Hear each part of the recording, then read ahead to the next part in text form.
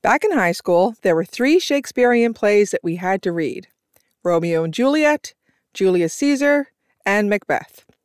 Few people looked forward to these. I think the most exciting part was the rumor that after you read Romeo and Juliet in grade 9, you got to watch the movie version, and in that movie, they showed Romeo's bum. This was before the 1996 DiCaprio-Danes version.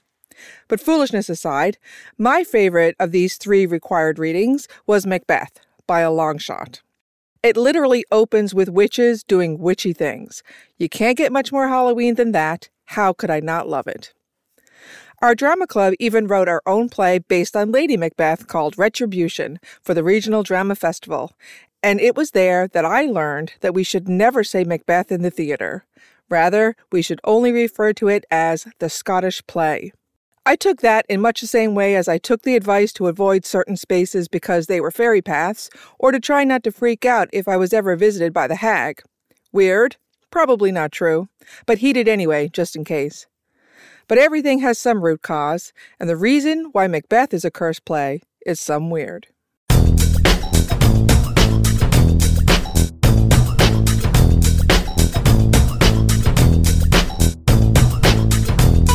Welcome to the Some Weird Podcast, a podcast about strange and unusual stories told by us, a sister and brother team hailing from the island of Newfoundland. I'm your co-host, Chrissy. And I'm your co-host, Barry. In this episode, we're going to take a look at a question that I've wondered since high school. Why can't you say Macbeth in the theater without casting a curse? It seems like one of those things that everyone just accepts and everyone just knows. I don't know why, but hopefully we'll be able to shed some light on it. Yeah, for sure. Let's get it going. All right, I'm going to start here now with a summary of Macbeth. Anyone who has forgotten the play, shout out Mrs. Hurley, who taught us this play back in whatever grade we did it in, 11, I guess, right? No, it was Mr. Connolly for me, actually. Oh, okay. Shout out to Mr. Connolly, too. I had him for other things. Shout out to all Bishop O'Neill teachers. Yes, go Knights. Yay, Knights. All right, moving on. Let's do a summary of Macbeth. So Macbeth is set in Scotland back in the 11th century. It opens with 3 witches talking about getting together again after this battle is over to meet with the titular Macbeth. Then we meet 2 bigwigs in the Scottish army. They're named Macbeth and Banquo, who have just kicked some arse in the same battle that the witches said they were going to meet after. They're both feeling pretty stoked there amongst the wreckage when they come across these same witches from the beginning. Not thinking that this is weird at all, they strike up a conversation. The witches tell Macbeth that he's going to be the Thane of Cawdor, and eventually he's going to become King of Scotland. Nope, thinks Macbeth. Then they tell Banquo that he won't be king, but his descendants will be. He's like, okay, sounds great. And then the witches disappear in a puff of smoke before elaborating. Shortly thereafter, King Duncan of Scotland bestows Macbeth with the title of Thane of Cawdor due to his proven kick-arsery in the battle. So those wriggly-ass hags, they said it was going to happen, and then it just happened. Logically, if that part of their prediction was true, then Macbeth is definitely going to become king. Of course. What else would you think? So Macbeth sends a message to his wife, Lady Macbeth, to say that he's got this shiny new title, and some witches also predicted that he's going to be king, and, unrelated, the king is going to come to the castle for a visit. Kind of shitty how Lady Macbeth doesn't have an actual name. Yeah, it's Lady. She's like a dog. Lady! She's like the Styx song, is it? Is it Styx? Is it Styx? Styx or Journey or one of those kind of guys. One of those 80s bands. When Ted listens to this, he's going to be like, it's Styx or whatever it is. Anyway, so Lady Macbeth, the nameless, just Lady, convinces her husband that since it's going to happen anyway, they should help the timeline along and murder King Duncan while he's visiting. Yeah, speed it up. Yeah, she got shit to do. Mr. Macbeth, which I will now call him since she's Lady Macbeth. Makes sense. Mr. Macbeth is like, bruh. And Lady Macbeth is like, you're a pussy. And Mr. Macbeth says, fine. So they make a plan to drug the king's guards, stab the king to death, and blame the murder on the guards by laying the bloody daggers next to them. Perfect. Yep. The plan goes off without a hitch. Next day, some other dude called Macduff, who I can only think about the beer from The Simpsons. I think about Scrooge McDuck. Oh, Scrooge McDuck, yeah. Maybe it's a combination of Scrooge McDuck and Duff Man from The Simpsons. Oh, yeah. Duff Man is sad. So Macduff pops over to the Macbeths and he discovers the murdered body of the king. This is a terrible sight. The Macbeths make a whole big show of it and they're like, oh my God, the king is dead. And these guys murdered them. So right away, Mr. Macbeth murders the guards because obviously they were the ones who killed the king. Yep. King Duncan's two sons, the rightful heirs, I guess, Donalbain and Malcolm, nope the fuck out of Scotland. They figure someone just killed Dad, so we're probably next on the hit list. Yep. Donalbain goes to Ireland. We never hear of him again. And Malcolm goes to England. Macbeth is chosen as the new king of Scotland, and bada bing, bada boom, witches' prophecies achieved. Macbeth goes crazy with power and paranoia, and Lady Macbeth is crushed under the weight of guilt. She starts sleepwalking and trying to wash invisible blood off her hands. Side note, at the time that this play was written, sleepwalking was seen as something supernatural. And side note number 2, the whole Lady Macbeth situation is what we based our play Retribution on. So out, down, spot, right? Is that part? Yeah, out, damn spot, out, I say. 1, 2, why then 'tis time to do it.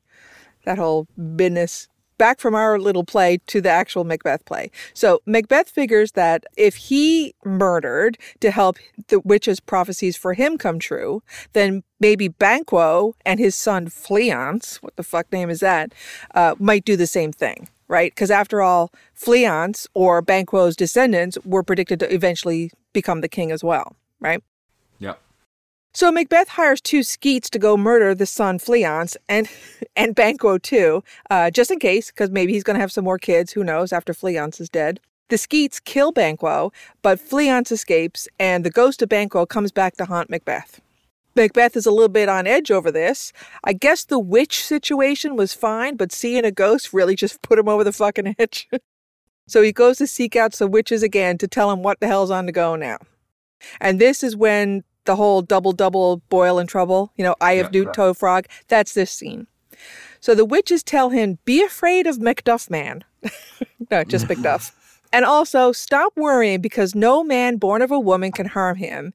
And his kingly title is going to be safe until Birnam Wood reaches his castle. So quit your belly aching, you're fine. So Macbeth does the next logical thing, according to his crazy-ass mind, and he gets a couple more skeets to go to Macduff's castle and wipe out all hands. Macduff has fled to England by this time to band with Duncan's son Malcolm, so the skeets only get to murder Lady Macduff and the Macdufflings. Meanwhile, Macduff and Malcolm are building up an army to take Scotland back from nutjob King Macbeth. This army marches northward towards Macbeth's castle, but Macbeth is cool because the witches say that he's safe until Birnam Wood reaches him. And holy shit, what's that? The army got a bunch of branches from Birnam Wood, and they use it as camouflage to make their way all the way up to Macbeth's door. Macbeth thinks, though, okay, all right, we're still okay, because no man born of a woman can harm him. And that's when Macduff creeps up and says, I was born by C-section, bitch! And he proceeds to decapitate Macbeth. Malcolm is crowned King of Scotland, and scene. I thought it was the first test tube baby, and that's what... I mean, no man born of a woman? What, a C-section is not your uterus? Yeah, sorry, it wasn't a tree. I didn't just occur like Mork from Ork. But anyways, that's the summary of Macbeth. I remembered about 10% of that, I'm going to say. Okay. I remember the untimely pluck C-section part. Yeah. I remember the witches, and I remember the out, down spot. That's what I remember from Macbeth. Yeah, well, I could have just said those things, and that would have been a summary. But that's what Macbeth is about. It's taught in every high school, probably anywhere that people speak English, and everyone is familiar with it, I'm sure, even though they may not remember, the whole thing. So hopefully that summary has got the main points there. Yep. Should I go into historical context now, before we get into why the fuck this is a cursed play? Yep. All right, let's talk about when this was written, what was going on at the time, and all that kind of shit. Macbeth was written in about 1606 by William Shakespeare, in case you didn't know. Billy! Now, while we would love to think that as an artist, he wrote all these plays and sonnets to put them out into the ether for all and sundry to enjoy for years and even centuries to come. But it's more likely that he did it for the same reason that everyone in England did anything back in the day, to make a living and to please the monarch. Yep. Now, I'm not saying that his work isn't great, right? Or that it hasn't been a major contribution to the greater human collective. I'm just saying that Billy needed to get paid. And the best way for him to hustle was to do it in the name of the king. No, fair enough. I'm sure he wasn't writing, this is going to be something that's going to be taught. A bunch of Newfoundlanders are going to do a play based on this and meet the Cadco crowd. 4 years before Cupid's was settled. Yeah, so he did it all in the name of the king. Now, the king at this time was King James VI of Scotland and First of England. So that sounds like two different guys, but it's not. It's the same dude. The monarch before him was Queen Elizabeth I, who famously had no children. She named her cousin James, who had already been king of Scotland since he was only 1 year old, to be her successor. That's the way they did shit back then. If you didn't have a legitimate heir, you say, that's the person who's going to be next. So that's what she did. And this kind of united the kingdoms of Scotland and England under one sovereign. Now, there was a few things that King James VI of Scotland and First of England was famous for. One, being the target of the failed gunpowder plot. Now, that's when a bunch of Catholics conspired to blow up Parliament and assassinate this Protestant king in the process. This is the origin of Bonfire Night, or Guy Fawkes Night. No, really? Which I thought, that's when you drive around to look at the big bonfires. That's when you burn tires. Exactly. But no, it was originally a mandated by Act of Parliament celebration to remember the 5th of November and the failed gunpowder plot. Is that right? Okay. Number 2, being the guy behind the King James Bible. You've heard of the King James Version of the Bible? Now that you say it, I've heard it. To say I know anything about it or what its context, I would be lying if I said. I didn't realize, I don't even know why, but I didn't realize that we as Catholics don't use the King James Version of the Bible until reading this. But why would we? That would be the Church of England, right? Yeah, which is the Protestants, yeah. Exactly. So basically the King James Bible is, instead of everything being in Latin, it's written in English so people can read it. Number 3, being convinced that kings are kings due to divine right. So in other words, a king is directly chosen by God. And number 4, his part in witch-hating and hunting. Mm. I'm not sure where this semi-obsession with witches started, but you might argue that it started when his new wife, Anna of Denmark, was being shipped to Scotland. It seems that there in the waters between Denmark and Scotland in 1590, a giant storm arose, forcing the ship with the bride-to-be on it to return to Denmark. James knew this had nothing to do with the weather and everything to do with witches, obviously. So he decided he's going to have a good old-fashioned witch hunt. And a witch hunt he did.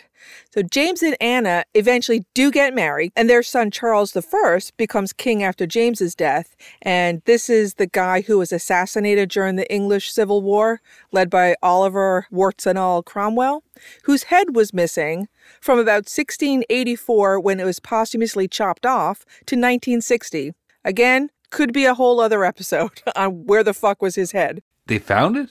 Yeah. Wow. And they buried it at the college he went to. Good enough. England is a historically interesting place. I bet you can't walk anywhere without being like, that thing is 500 years old and someone's dead head is in there. Someone's arm is in the fireplace. You know, it's all crazy. Yeah.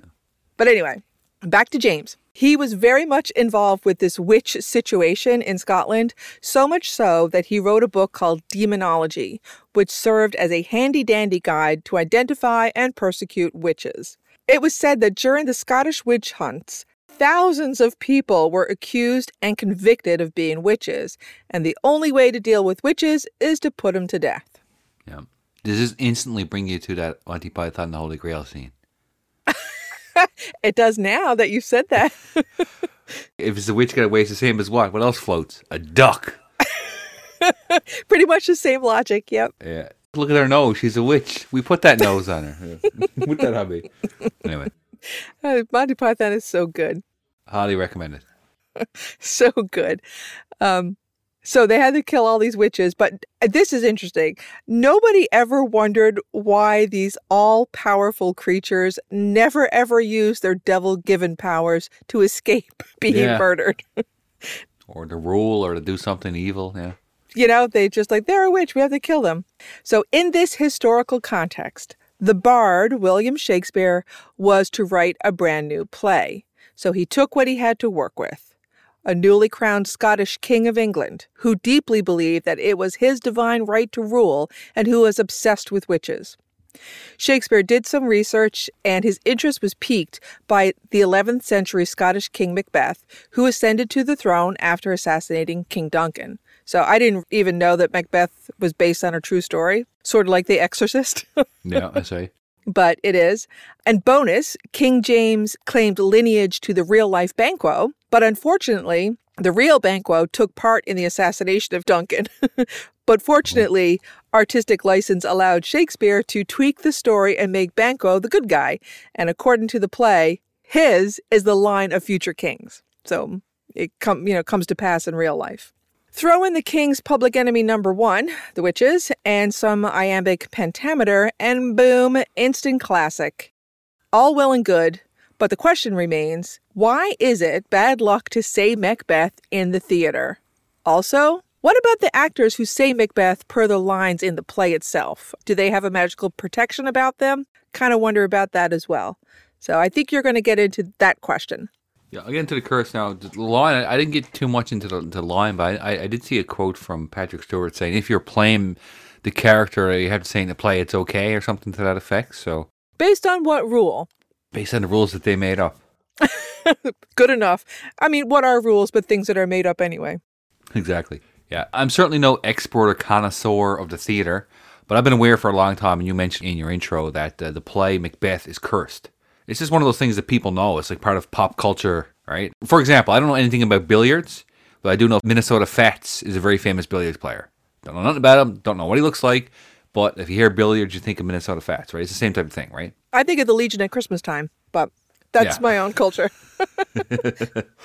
Yeah.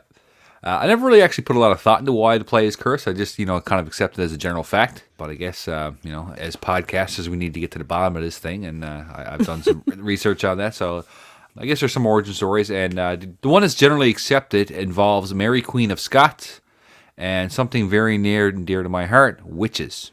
And there's going to be a little bit of crossover in what you did and what I did. We've said many times we never exchange notes in that before we actually record to try and get genuine reactions, things like that. All good.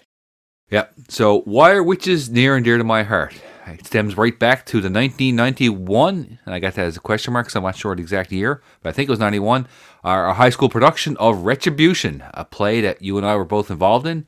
I was in grade 8, you were in grade 11. I played a witch. You played the main character, I played a witch. So, actually, I was originally cast to play someone to inform Macbeth that the queen, my lord, is dead. And that was my big line. The one time I did it, the director looked at me and said it looked like I polished off a bottle of scotch before I walked on stage. Did he really say that? He did, that's exactly. He said, when you walk on stage, don't walk like you polished off a bottle of scotch. And then I got recast into a witch. You would never be able to say that to a grade 8 today. God love him. Yeah, no, I laughed. And everybody else did too. But anyway, back to the story. This story is very Game of Thrones-like in its nature. Mary, Queen of Scots, she was a mere 6 days old when she inherited the throne from her father, James V of Scotland. She was betrothed, which is a very Game of Thrones thing, to Francis, who was the heir apparent of France at the time. She was actually sent to France to be raised there and also be safe from invading English forces. So they were married in 1559, but he died in 1560. So Mary returned back to Scotland in 1561 to rule as queen. She ended up marrying her half-cousin Henry, 1565. Again, very Game of Thrones-like. Yeah. In June 1565, she had a son named James. And based on the math, that kid must have been conceived pre-marriage, which probably was a big sin back in those days. But anyway, that's fine. Only for the mother, though. Oh, yeah. It's very much a double standard. Very much. Henry ended up murdering Mary's close friend, David Rizzio. I'm assuming there must have been some kind of romantic relationship there. And because of this murder, their marriage soured. Nothing puts a damper on a marriage like murder. Yeah, and killing your best friend, yeah. So, in February of 1567, their house burned down mysteriously, and he was found murdered in the courtyard. Who was? Mary's husband. Okay. James Hepburn, who was believed to be the one who orchestrated the murder, but he was acquitted of the charge in April of 1567. And the following month, he married Mary. Nothing fishy there. No, sir. No. So at this time, there's very tense political and religious climate in Scotland, and people were questioning this couple's right to rule. And in July of 1567, not long after married, Mary was abducted and forced to abdicate the throne in favor of her 6-year-old son, James VI. which you talked about, who ends up becoming the King of England and all that. We'll get that story there. So Mary tried unsuccessfully to regain her throne. When that didn't work, she fled to England to seek protection from her cousin Elizabeth I. Mary was also the great-granddaughter of Henry VII, not Henry VIII, I am. And for that reason, she claimed that she had a right to the throne as well. Even some English Catholics agreed with her claim. Perceiving her as a threat, Elizabeth I confined her to various castles in inner England and kind of had her in captivity. And after 18 years of her kind of just being locked in castles and things, so I guess it's not really solitary confinement or nothing like that, but she was found guilty of plotting to assassinate Elizabeth and was sentenced to death via beheading. It is very Game of Thrones. Exactly. So this death had a drastic effect on James VI, who is now, the King of Scotland, and this has kind of inspired his fascination with the dark magic. As you said before, in 1603, James VI of Scotland became James I of England in some sort of kingdom combination superpower. Yeah. His subjects, keen to appease the new king, wrote various pieces of literature, which included witches due to his fascination with them. And of course, one of those, as you discussed, was good old Billy, Mr. William Shakespeare. And as our good friend Ted would say, that was a very long walk to get there. While working on this play, Shakespeare researched witches and witchcraft in depth. And as such, that's some of the ingredients to various potions and things that witches actually do, like the Eye of Newt, the toe frogs and all that. They're actually real ingredients to certain spells, or what people thought were spells for today. And also the chant, specifically double, double, toil and trouble, fire burn, cauldron bubble. That was a real chant and a real spell. So it is a belief that a coven of witches objected to Shakespeare using these real references to their witchcraft. And because of that, they actually put a curse on the play as a result. Very meta. Exactly. Yeah, okay. And it's also said that, saying these words in general caused the curse to happen. So I guess in that sense, the podcast is cursed now, since I said it. Okay, I guess we're fucked. That's all right. But yeah, the whole reason it was cursed, it all goes back to the belief that these witches, or because of Shakespeare, did this actual witchcraft stuff in this play, that they didn't like that, so they decided to curse the play. When we say it's cursed, what exactly does that mean? A lot of examples of things that have gone wrong during productions of what we call the quote-unquote cursed play. Actually, before the very first performance ever, the young boy who was selected to play Lady Macbeth, which I don't know why a boy was selected to play Lady Macbeth. Women weren't allowed to be actors back then. Oh, okay. That makes no sense, but anyway. They were only allowed to be witches and mothers. Okay, very good. Yeah, so this young boy who was scheduled to play Lady Macbeth, he inexplicably died. And Shakespeare himself had to step in to fill the role the first time. And during the scene where Duncan dies, the prop daggers were replaced with real ones, resulting in the death of the actor playing him. By who? The witches, I guess. I don't know. In the very first productions? The very ever first production, yeah. Okay, the Lady Macbeth died, and the real actor playing Duncan really died. Because he got stabbed, because props were replaced with real things. That is not a good opening night. No, yet 400 years, it was still being studied to this day. Yeah. Figured I'd be one that would, put that one on the shelf. But like you said, Shakespeare intended to flatter James with his portrayal in the play and try to appease him with some of the things that he was interested in. But James did not like the play at all. And he said the bloodshed and violence made it unhappy, and he actually had it banned. Oh, really? Yeah, and it was actually rewritten in a less violent way. But the first time it was redone in the new version. During the production, England had the worst storm in history. And several towns and cities were destroyed, and over 500 sailors died. You know what this story is reminding me of? The Exorcist. Yeah, pretty much, yeah. Right? All this crazy big storms and deaths and everything happened with The Exorcist, which was also supposedly based on a true thing. Yeah. So it's like a history repeating itself here, or rhyming, as you would say. Yeah, that's right. So anyway, after this production and the travesty that happened with the big storm, they abandoned this version and went back to the original. So you figure at this point they should have said, you know what, let's just bury this one and go with Romeo and Juliet and Caesar from now on. Yeah, they're not violent at all. All hands die on all of them. That's right. Anyway. But anyway, some other examples here. 1849, tensions were rising between immigrants and nativists, and they boiled over during the performance of Macbeth at the Astor Place Opera. The performance was brought to a halt when people started throwing rotten eggs, apples, and all that kind of stuff on the stage.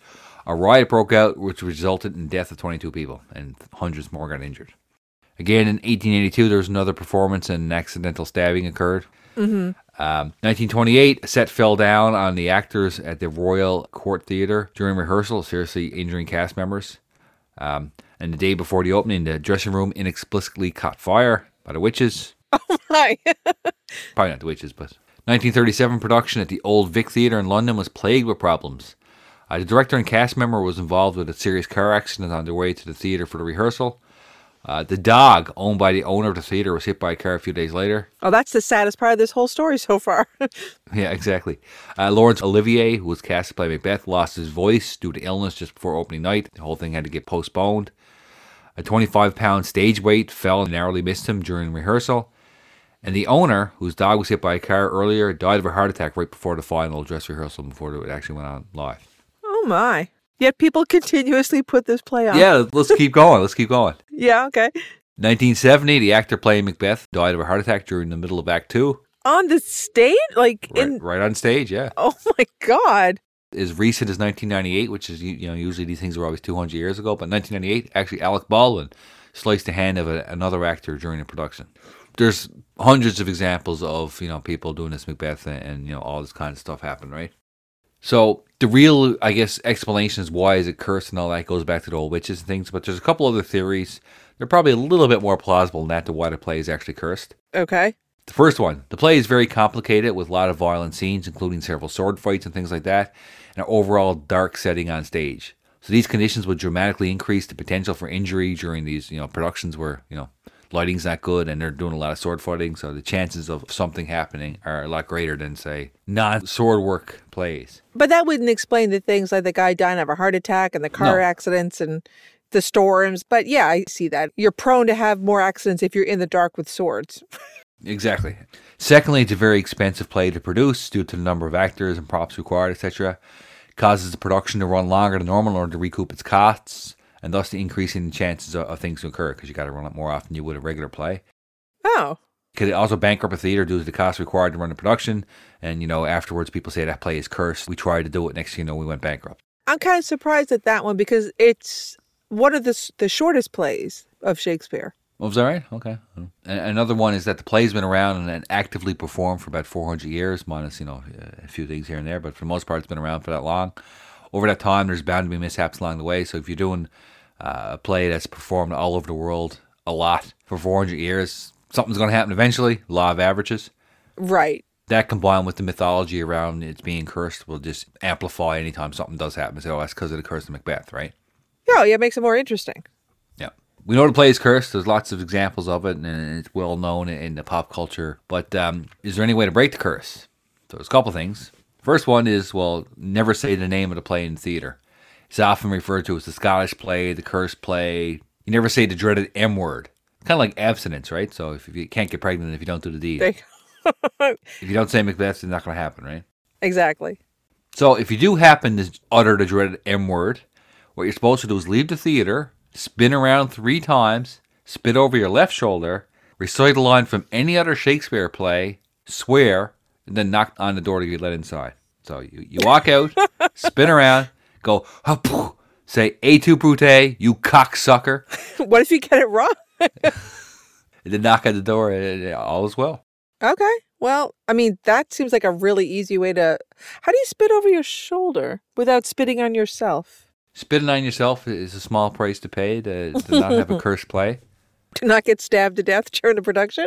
Yeah. Okay. This sounds like a way to make you have to memorize other plays. Or maybe you just had to memorize one line and then you're good. Yeah, spin around 3 times. Who comes up with that? It's kind of foolish. Bro, I don't know. I'd love to see someone doing that, though. Overall, when you look at it, the whole reason, the whole mythology behind the play being cursed, it's all due to King James I's fascination with witches. And Shakespeare's, during that time, wanting to appease the king and put into his plays things that the king would like. So he put witches in it, and it actually pissed off the actual witches of the day. So they cursed it. Why not? Yeah, like I said, it just grows from there, right? So, if you were to look at other Shakespeare plays that have been in production for 400 years or whatever, I wonder, would you see the same or similar amount of tragedy associated with those productions as well? I'm sure over the 400 years, Hamlet's been produced. Something's happened during the production, right? For sure. I think if you look at it from the historical context, the first time it was ever produced, there's all kinds of tragedy, the person dying, Shakespeare having to step in and things like that. So that's where it starts, and then it just grows and grows and grows over 400 years, right? to the point where it's a cursed play. You can't do this, you can't say that. Remember that one time when this happened? Oh yeah, it's documented that this happened, and it just grew from there. And it's just... They make up a cause and effect. Yeah. That's all I got. All right. I got a couple of quizzes for you. Okay. Oh, I got one quiz for you. Sorry. Who said it? William Shakespeare or Taylor Swift? Oh, jeez. Okay. All right. Now, you're a big Swiftie, right? No, I'm not. I honestly couldn't name one song. By far the biggest act going now. Oh, I'm not going to knock her. The woman's a billionaire and she's dating Travis Kelce. So good on you, missus. All right. So who said it? Shakespeare or Taylor Swift? I got 10. Okay. Number 1. Did I close my fist around something delicate? Did I shatter you? I want to say Shakespeare. Nope. That's Taylor Swift. Okay. Good. That's a good start. All right. Number 2. Do you miss the rogue who coaxed you into paradise and left you there? I'll go Shakespeare again. Nope, that's Taylor Swift. Jesus. I don't know what the songs are. I'm sorry. Okay. People who are listening. And I'm sure you don't either. Yeah. Okay, number 3. My tongue will tell the anger of my heart, or else my heart concealing it will break. That sounds very Shakespearean to me. That is Shakespeare. Okay. Number 4. Past the curses and cries, beyond the terror in the nightfall. I go Shakespeare again. Nope, that's Taylor Swift. Jesus Christ. You're doing about the same as I did, by the way, with this. Yeah. So, okay. Number 5. In black ink, my love may still shine bright. I want to say Taylor Swift. Nope, that's Shakespeare. So far, I think you got one right. I got one right. Yeah, I just changed it just because I felt like saying Shakespeare all the time. So. All right. Number 6. Now my eyes leak acid rain on the pillow where you used to lay your head. That's pretty shitty music lyrics. So I'm going to say Shakespeare. That's Taylor Swift. Jesus. All right. Number 7. Why is she so famous? She's a poet, man. All right. Number 7. I'd meet you where the spirit meets the bones in faith-forgotten land. Where the spirit meets the bones. I don't want to say Shakespeare again because I say it all the time, but I think that got to be Shakespeare. Nope, that's Taylor Swift. Jesus. All right. You have 3 more left. Okay. Your touch brought forth an incandescent glow, tarnished but so grand. Taylor Swift. Yes. All right. 2 more. Love is merely a madness. Taylor Swift. That's Shakespeare? Okay. Okay, last one. How can it be said, I am alone, when all the world is here to look on me? Taylor Swift. No, that's Shakespeare. You got 2 out of 10. That's good. That's good. In law of averages, I should have got 5. Yeah, I did the quiz as well. It's from BuzzFeed. Yep. And I did about the same as you, I think. I'll give you one. Shake It Off. Who's that? That's Taylor Swift. I think that's the only one I know. It's the only song I know about her. All right, cool. It's good. I don't know anything about Shakespeare and I don't know anything about Taylor Swift, so I guess it shows up quite obviously. It wasn't a fair quiz, I guess, then. There you have it. Why Macbeth is a cursed play. What do you think about this story? You can share your ideas with us at someweirdpodcast@gmail.com. Or on the Twitter or Instagram machine at someweirdpod. Or our website, someweirdpodcast.com. If you haven't done so already, please follow or subscribe wherever you listen so you'll never miss an episode. And if you've enjoyed this episode where we get deep into literature. And talk a lot about our high school drama club, which I'm sure was riveting conversation for everybody out there. I'm sure it was. But if you did like it and you want to help us out, please leave us a 5-star review wherever you listen so others can discover us. And don't be afraid of witches and to tell a friend about the Some Weird podcast. Yeah, and again, don't be afraid to reach out. Like I said, we have received some positive feedback in the last little bit, and we really do appreciate it. And it makes us feel good that someone's actually listening. Exactly. Beyond that, Cursed Plays, Some Weird by. Some Weird.